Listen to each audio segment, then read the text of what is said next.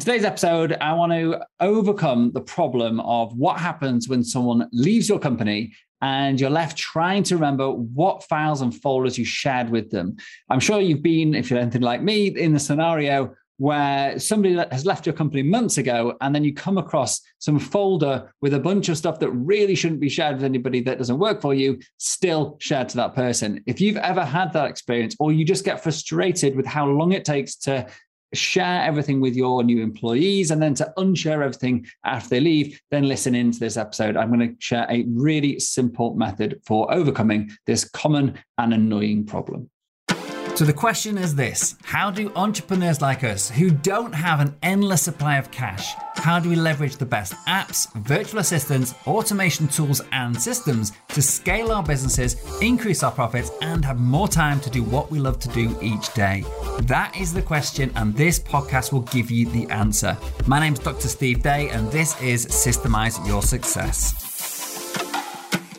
So today we're going to rationalize how you share your folders and files with your staff to make it super, super easy for them to be removed or added, depending on if they're leaving or joining the company. We do this using groups. Now, what I'm going to describe here works perfectly well with Microsoft, Google, Dropbox, and probably lots of other things. The idea of a group is that it's a collection of users or email addresses. These may be users in your company. So if you've got people set up with your company domain email addresses, they can be part of a group. But it can also be people who aren't part of your company. So maybe a contractor you're working with, or a marketing agency, or maybe just someone using their own personal Gmail address. These can all be added to a group for the purpose of what I'm going to talk about today. Well, in Google, they definitely can anyway. That's what I use, but I'm pretty sure they can in the others as well. Now, the idea, or the benefit, I should say, of using a group is that you only need to add the group email address, the one email address that you've got for the whole group, to a folder or file to then give access to everybody who's a member of that group instantly without having to do anything else. So it makes it so much easier for sharing all of your files and folders. And then when you want to remove the person from, say, the 10 different folders that group's been shared with, you simply remove them from the group. And then they're automatically removed from everything. So it really makes things easy. You can also use groups if you're using Google and Microsoft to actually send an email, like a broadcast email, to everybody in that group. So if you have, for example, a group called allstaff@yourcompany.com, then you could send an email to that email address, so allstaff@yourcompany, and it would then automatically forward that email to everybody in the group. So it's quite useful for setting up broadcast emails if that's the sort of thing that you want to do. And in the same way, and then also, as I described, you can use it for your sharing purposes as well. Now, when you're setting up your groups, you might think, well, who should I, or how should I organize my groups? And so the way we do it is we have an all staff group, so allstaff@mycompany.com. And then we also have one for a marketing manager, one for the operations manager, one for our finance manager. Then we have one for our general admin assistants. We have one for our content creators. So any role in your company which requires access to certain files or folders should have a group. And this means that you don't need to then individually share any files and folders with your staff. Now, there's one exception to the rule, and that is if you have a work folder, which an individual member of staff saves their work in, which you want to keep private to that person. In that case, we would add them using their own email address onto that one work folder. But everything else in our whole company, we share via groups. So this makes it super easy for two reasons, as I've mentioned. Firstly, when someone new joins the company, all we have to do is look down the list of roles that person is going to undertake when they're working for us and add them to the corresponding groups that we've already set up. Those groups have already been added to all the files and folders which that role needs access to during their working day. And by then adding that new person to each of the groups, they automatically get all the permissions at the right level for everything they need to do in the whole company without us having to go in and add them individually to any files or folders. And this works exactly the same for shared drives or SharePoint drives as well. That is massively helpful and massively time-saving. What's also really, really helpful is when that person leaves. And in some ways, this is the most important or the biggest benefit of using groups.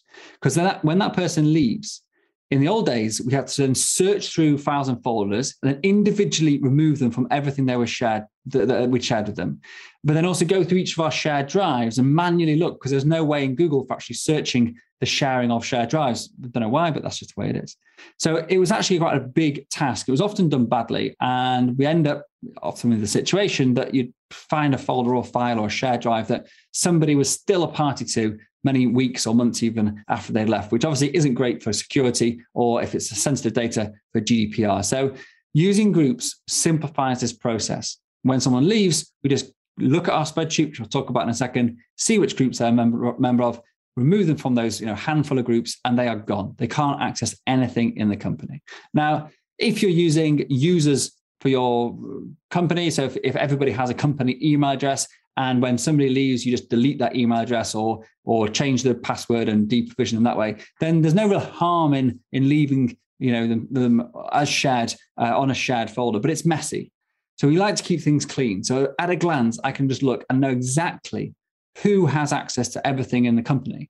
And by doing it this way, it makes it really simple and painless for us to actually remove people. And so therefore we do. And that keeps things just clean and just organized and makes it a lot easier to manage things going forward. You don't end up with a load of obsolete email addresses hanging around, which may or may not get confused with live email addresses. So even if you are using just company email addresses, I still recommend doing it this way. It just really does make things a lot quicker.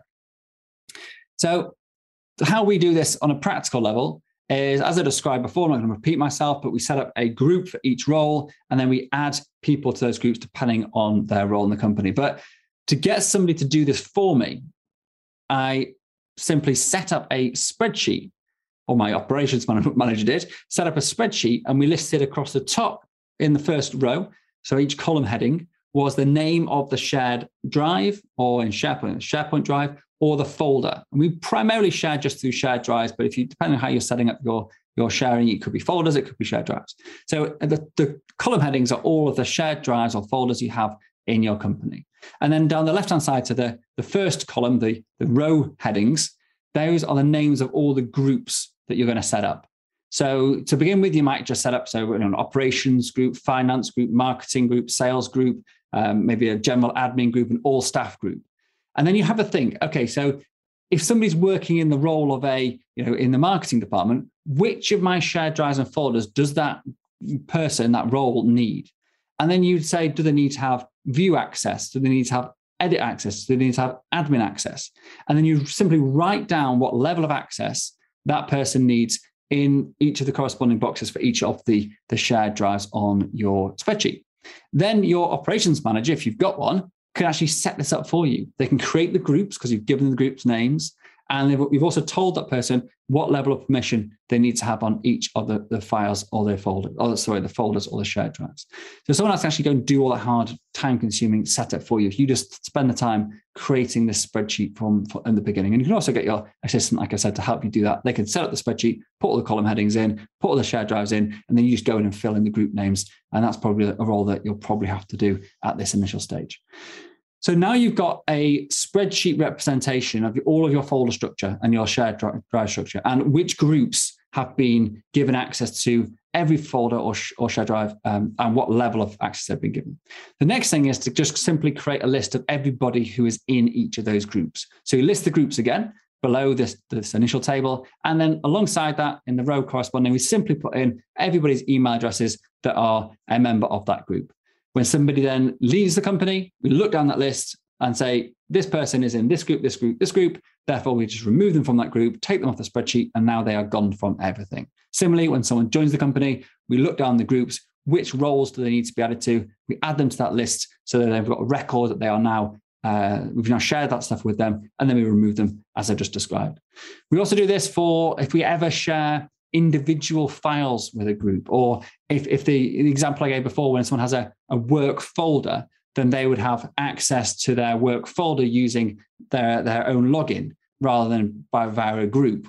So we then actually list that on here as well, as just to absolutely double check that the person doing the deprovisioning of the person leaving knows they need to be removed from everything. So in a nutshell, groups give you a very simple and effective way of managing who has access to all of your files and folders, and to be able to, for anybody in your company who has the right admin rights to be able to do the onboarding of people and give them access to all of the thousands of followers they need before they start. And it's a really important part of actually getting someone starting that relationship up onto good foot, is that they don't end up having to struggle with getting access to everything. So doing it this way means that when they start work, they can get on with the work that you delegated to them without you having to individually go and share stuff and then pinging messages back and forth. Secondly, when the person leaves, you now can be confident because you have a policy in your company that says you never share anything using an email address. You only ever share with groups, with that exception of their work folder. That means that 100% that when somebody leaves the company, if you remove them from the groups, they're removed from every single thing they've ever been shared. So it requires a little bit of setup with a spreadsheet. It requires installing a policy in your company that you never share via individual email addresses. You only ever share by groups. And once you've got those two things in place, it's a simple process of getting your admin, your operations manager, or your admin manager to actually do this for you every time someone comes in or leaves the company. And that's it. You've actually got now total organization of your sharing in using Dropbox, Google, Microsoft, whatever you're using. Use groups. It simplifies life. It makes you more secure, and it makes people feel more welcome when they come into your company because they have access to everything they need from day one. Hopefully that helps. Thanks very much. If you like this episode, please remember to share it, to like it, to review it. Please review it. It means so much to us to get great reviews. And also, if you want more information, please join our Facebook group, Systems and Outsourcing Community, which you can find on Facebook, obviously. See you there. Thanks very much.